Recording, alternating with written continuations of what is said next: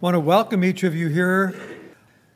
This church, the Grace Bible Fellowship, some of you already know, our main purpose for being in existence is to teach the exchange life in Christ. What actually happens to an individual when they're born again. There's a lot said about being born again, but not many people really understand exactly what takes place when you're born again.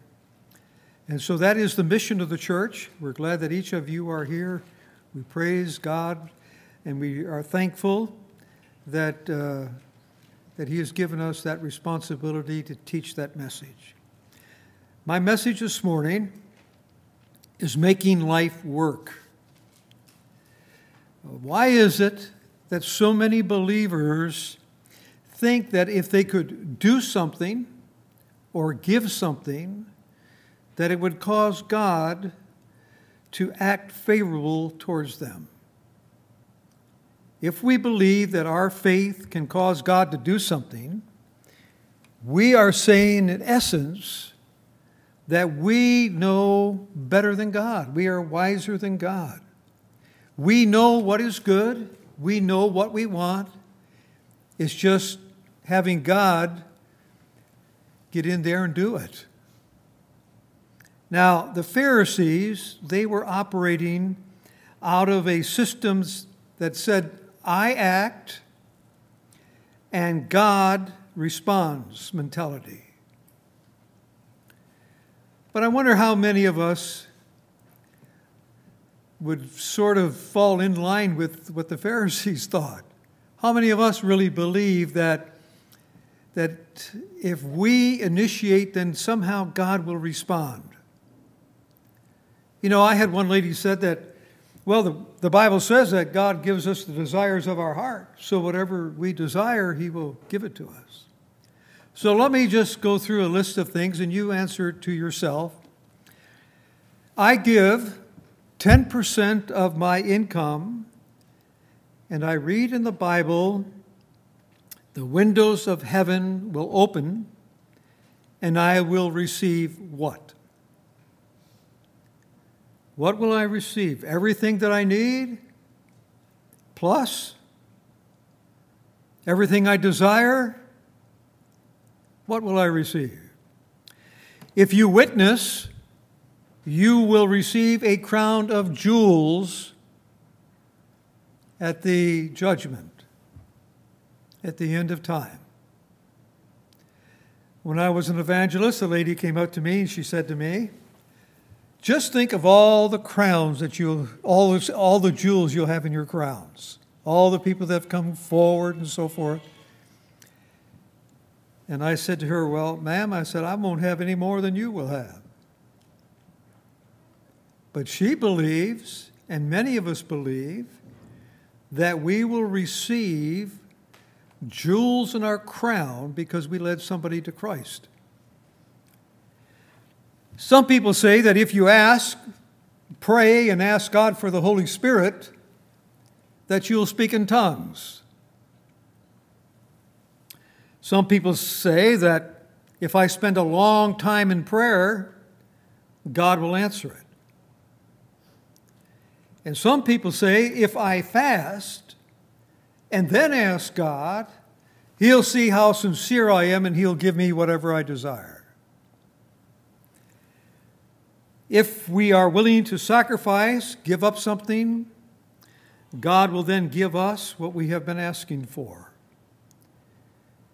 It's the idea that something I do to get God to move on my behalf. If I do something, God will then go into action.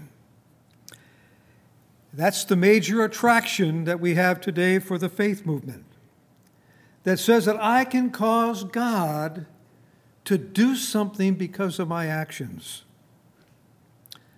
But really, when you get down to it, it's nothing more than trying to sway or manipulate God into our way of thinking. You sacrifice, or you must be willing to sacrifice everything to find favor with God. The heresy in that is that we initiate and God responds. The faith that pleases God recognizes that there is no area in our life that God hasn't considered. He knows our past, He knows our present, and He knows our future. He is a God who loves us. He has initiated a unique plan for each one of our lives. When we respond to God and learn to walk by the Spirit, we will live contented, constructive lives. In the Old Testament, they mistakenly believed that the sacrifices actually paid for their blessings. I heard of a church not too long ago, and they had unbelievable success, and this is what they said. The reason that God blesses their church is because of the pastor and the pastoral staff spend at least 3 to 5 hours in prayer every day. I also heard of a man who had a lot. He was blessed, unbelievably so. And they interviewed him, and he said that he believed that he was blessed with so much because he gives so much. In other words, if you want a lot, you give a lot. And that's sort of what the prosperity wealth gospel is today.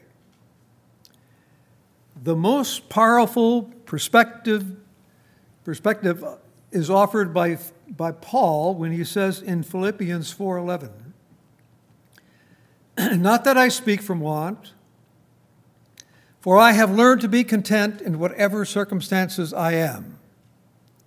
I know how to get along with humble means, and I also know how to live in prosperity.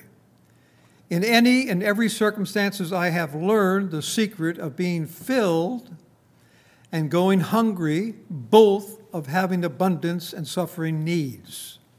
So here we have the Apostle Paul, who knew what it was to suffer. Now, that doesn't line up with what we hear on the Christian airwaves.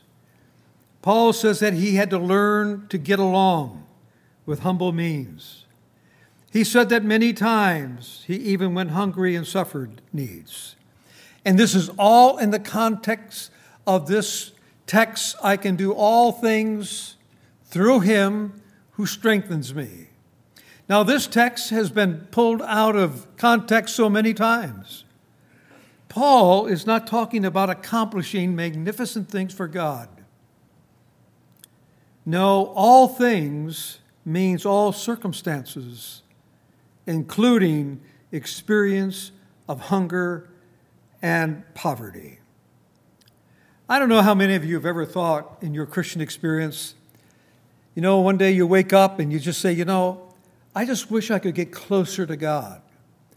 And sometimes we think, well, if I read the Bible more, if I have more quiet time, if I do these things more, that's going to happen. I'll draw closer to God. Or perhaps you've read this text, James 4:8, where the Bible says, "Draw near to God, and he will draw near to you. Cleanse your hands, you sinners, and purify your hearts, you double-minded." Now, the tragedy is when somebody reads this, they sort of identify with it because they look at themselves as sinners. They don't see themselves as saints who occasionally sin. They see themselves as wretched. They look at their life and they think to themselves, boy, there's nothing good in me. And then so they read, "Draw near to God, and he will draw near to you." And some of you who have listened to me, you go, what? What? You're always saying that God initiates and we respond. But according to this text, draw near to God and he will draw near to you, it seems like we have to initiate it and then God responds. But let's look at it. Let's look at what the Bible says here in 1 Corinthians 6:17. But the one who joins himself to the Lord is one spirit with him. So closeness with God is a result of God reaching down, raising us into newness of life, and placing us in Christ at God's right hand. In 1 Corinthians 1:30, the Bible says, "But by his doing you are in Christ Jesus, who became to us wisdom from God and righteousness and sanctification and redemption." Now, the Bible doesn't get any clearer than this. But by his doing, you are in Christ Jesus. In other words, he came to you. He initiated. The Bible says we love because he first loved us. So he came to you, you responded, and it was by his doing. By his doing, he appealed to you, and you said yes to Christ. The Bible says in Ephesians 2:6, "And raised us up with him, and seated us with him in the heavenly places in Christ Jesus." Closeness to God is a gift. It's not something you work up to. It's not something you have to determine, okay, I'm going to study an hour a day, I'm going to pray an hour a day. I did all those things. And it doesn't work. It doesn't work. Those things do not work. Closeness to God is a gift, and you receive that gift the moment you said yes to Christ. The Bible says that you have received everything pertaining to life and godliness at that moment. At that moment when you asked Christ to come into your life, you were complete. Now, did you feel complete? No. Did you act complete? No. Are you complete? Yes. You have everything that God wants you to have. Most of us, most Christians, they don't understand what they have. They don't understand that they are complete in Christ. They don't believe that they are perfect forever, as Hebrews says. They don't believe it. They want to believe it, but they don't believe it because of what goes through their minds here. All these bad thoughts, evil thoughts that come through their mind, they are convinced that there's something wrong with them. But we know that at our core, when we received Christ and he took out that stony heart, gave us that new heart, gave us a new human spirit, the Bible says, we know that we are rock solid here at the heart. Now, Colossians 1:27 says this, "To whom God willed to make known what is the riches of the glory of the mystery among the Gentiles, which is Christ in you, the hope of glory." You notice that Paul says it's a mystery. And that's why people have such a difficult time with it.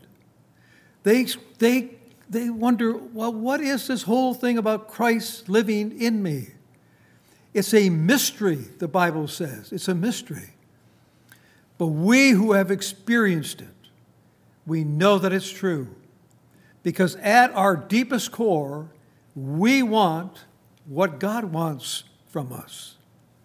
So what does it mean to draw near to God? You know, the Bible is very plain. It says here that that Paul, he was addressing, when he said, draw near to God and he will draw near to you, I should say James here is speaking to sinners, not saints. He says he is speaking to a Jewish audience who is double-minded. Now, what does double-minded mean to you? Is it just a state of confusion? Well, when James wrote that, he says that the real struggle is going through the Jewish mind was, is Jesus Christ? Is he really the Messiah? There's others who claimed that they were the Messiah, and it didn't turn out to be.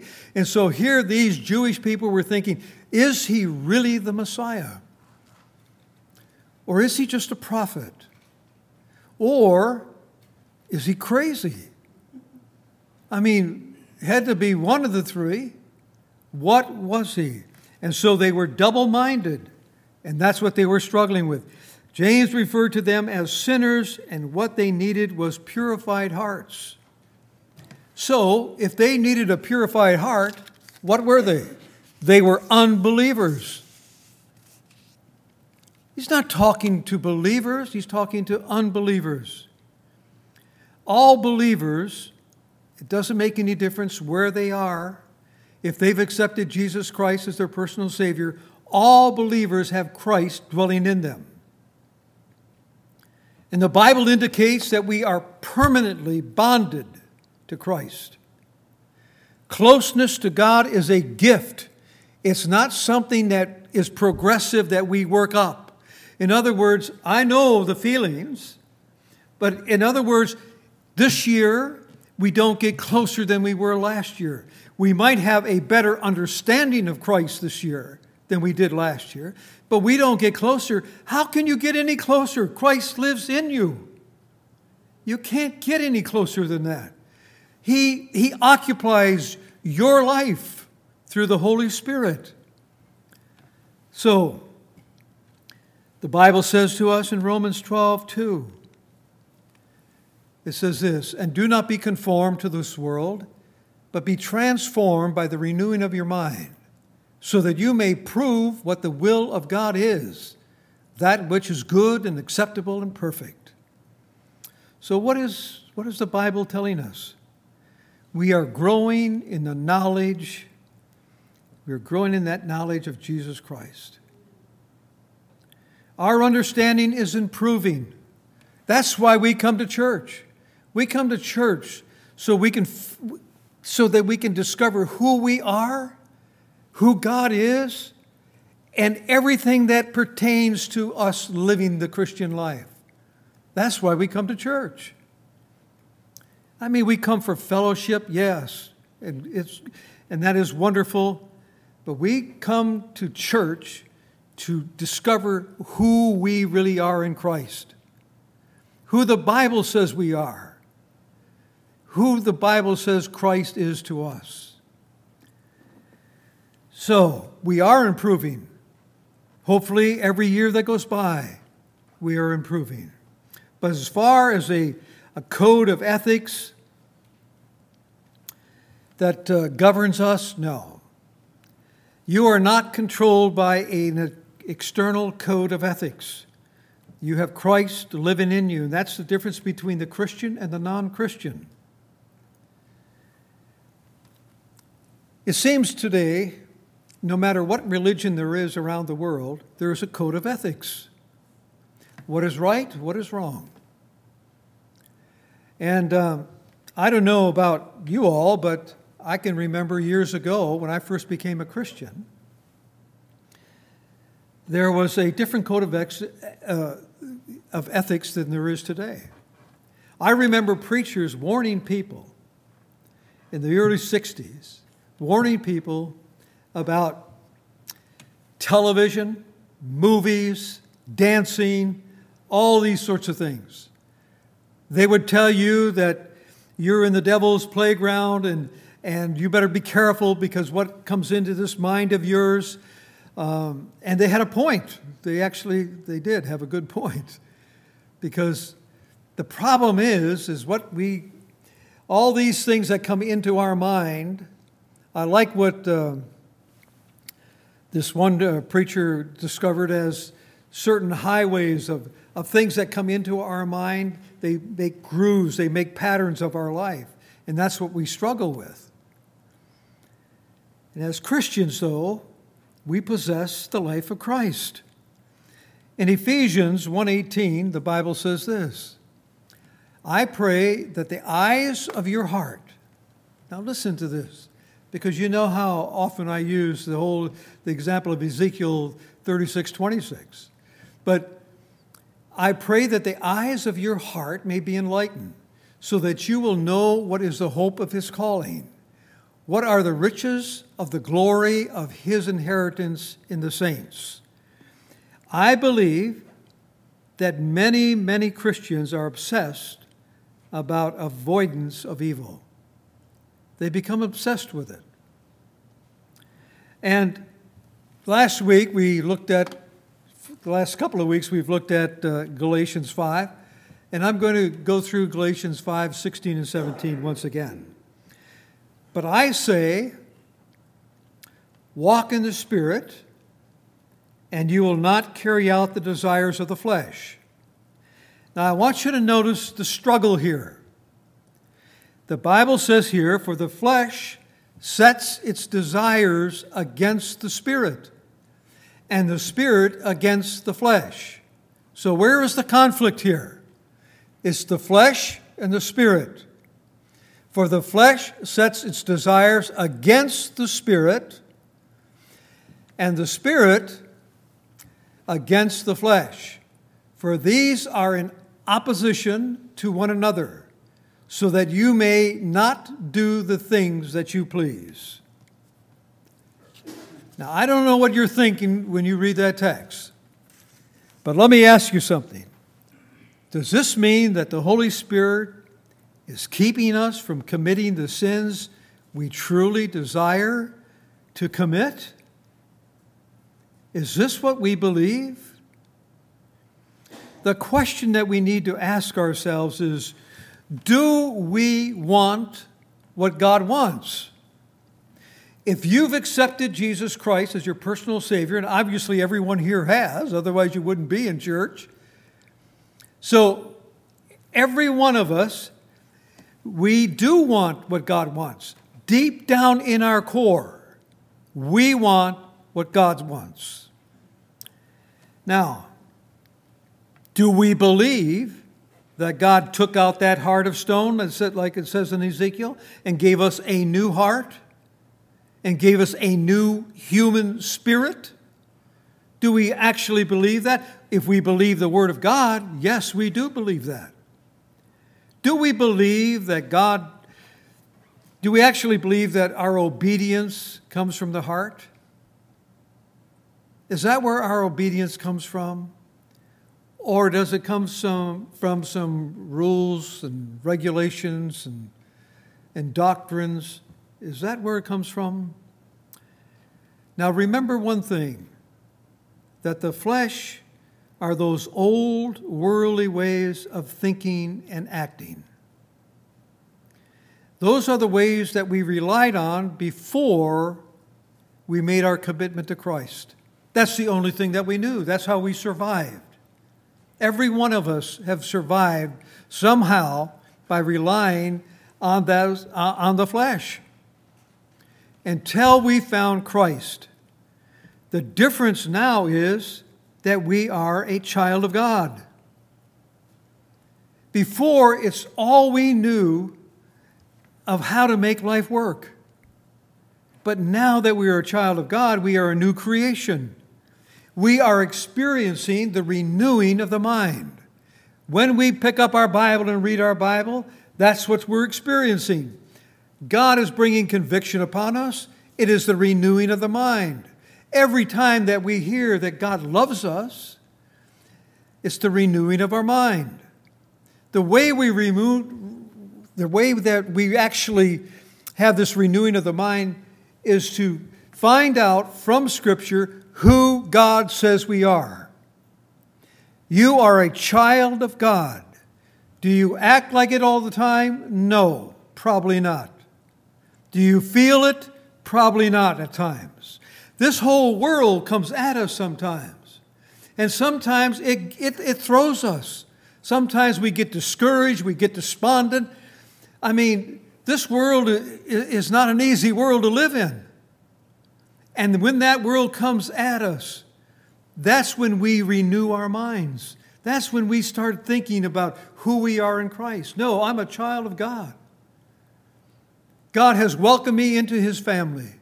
He will never leave me nor forsake me. He's with me to the very end. He's going to go through the issues that I find in life. He's going to go through it with me. The Holy Spirit's going to encourage me.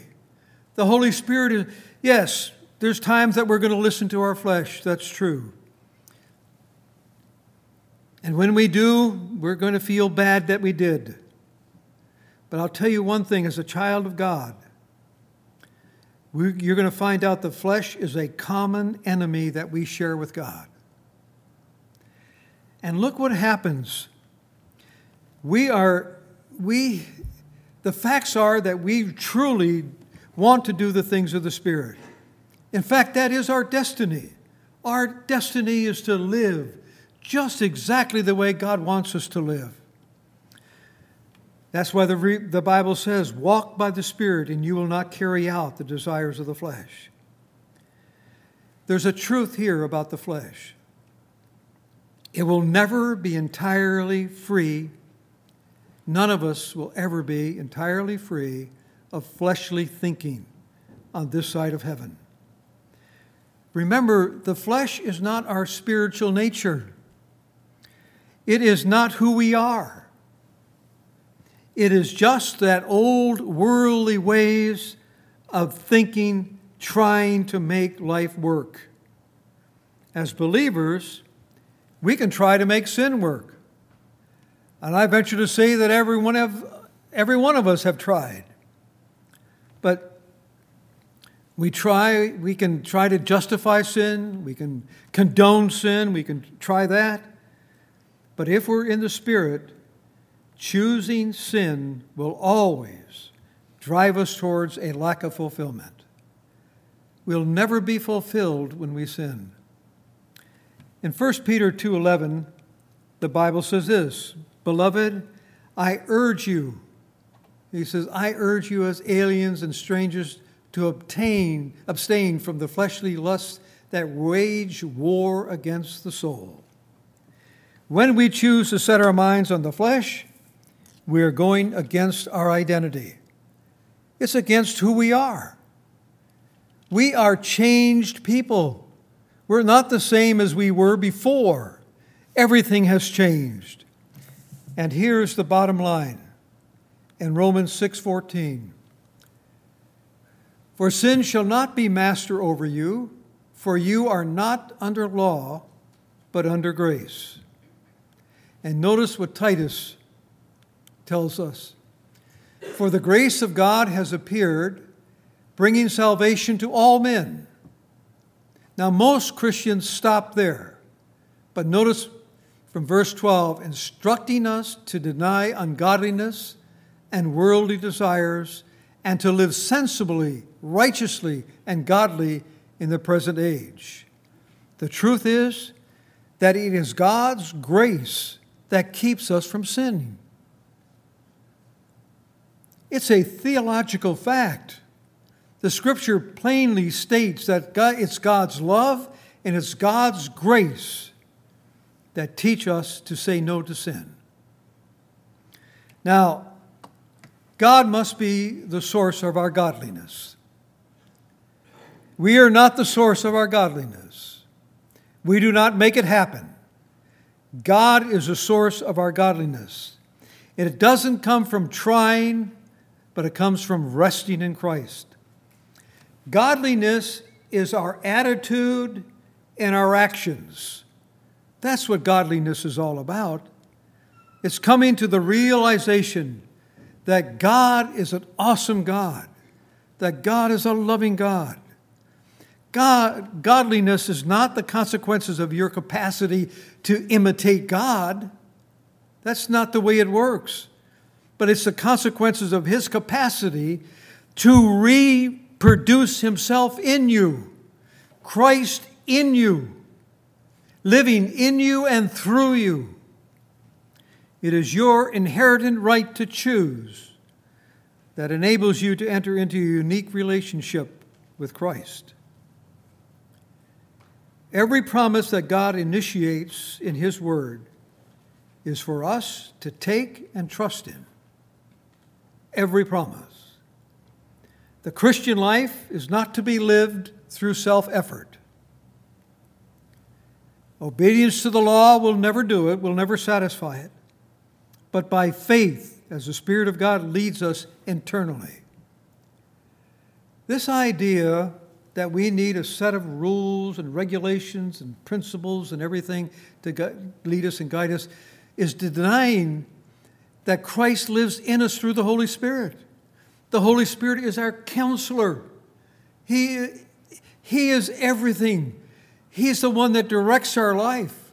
He's the one that explains to us in a very simple way, walk in the Spirit, choose life, not death, choose life.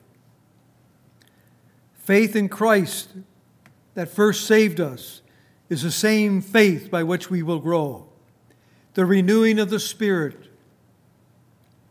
You know, sometimes I think that every born-again Christian, when I was an evangelist and I would see people come forward, I would say to myself, here, these people have hit the lottery.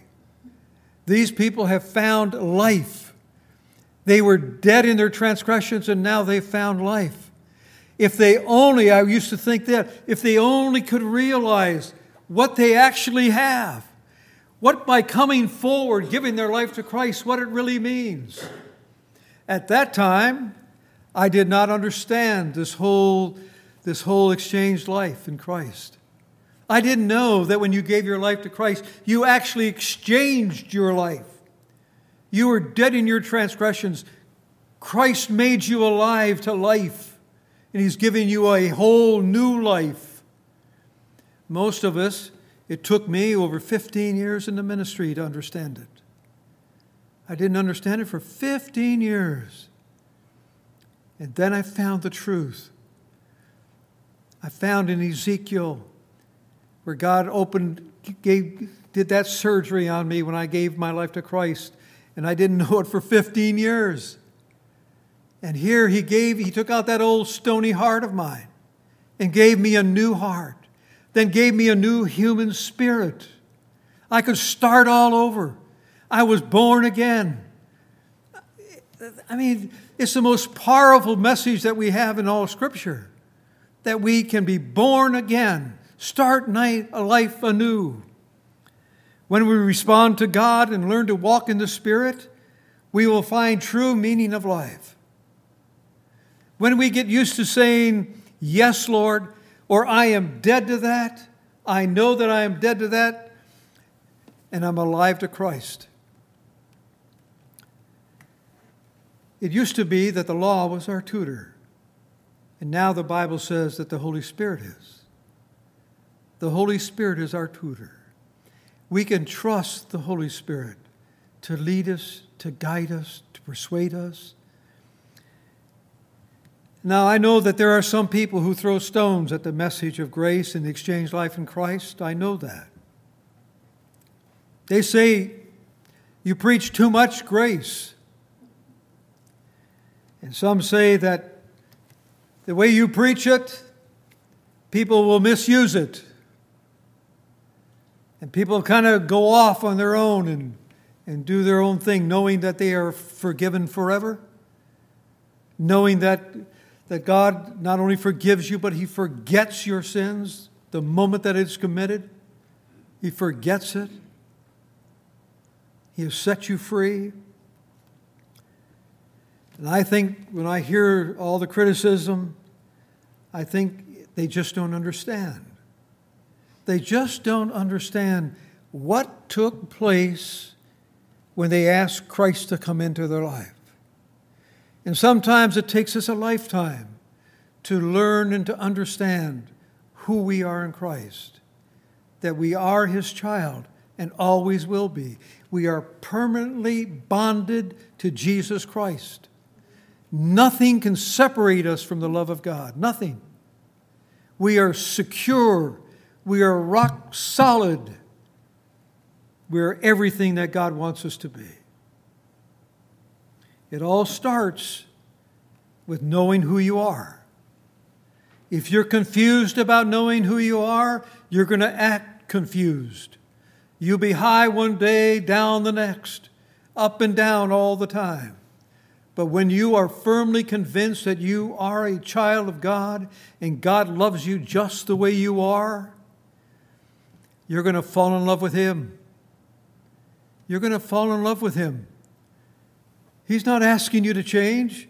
He's saying, I will change you. I will recreate you into my image if you allow me to. And you've heard me say many times that we wake up in the morning. Some of us say, this is the day the Lord has made. I will be glad and rejoice in it. And then we say, Lord, I give you permission to live your life through me today. Everyone who I talk to, I want you to talk through me. Everything that I do, I want you to do through me. I give you permission. I want you to do it. And he will do it. God is the initiator. We are the responder. It never works the other way around. Never, ever. Shall we pray? Our Heavenly Father, we are thankful. We praise you. We're thankful for all that you are doing, all that you want to do through us. We are thankful of your willingness to recreate us into your image. And so each one of us here this morning, we give you permission, Lord. We give you permission to live your life through us. And Lord, we will praise you throughout eternity. We thank you for the gift that you have given to us, this gift of closeness. We're thankful for that. The gift of righteousness, we're thankful for that. We're thankful for all that you are doing, and we praise you for it. Now I pray that you will meet the needs that every one of us have here. If there is someone here, Lord, that has never given their life to Christ, we pray that just where they're at, just right now, that they will say yes to you, yes. Sometimes I know when I did it, I was confused, Lord, and didn't know exactly what I expected, but I just want to thank you for the opportunity that you've given every one of us to say yes to you. Bless us now. Help us to have a wonderful day, for we ask it all in the name of Jesus Christ. Amen.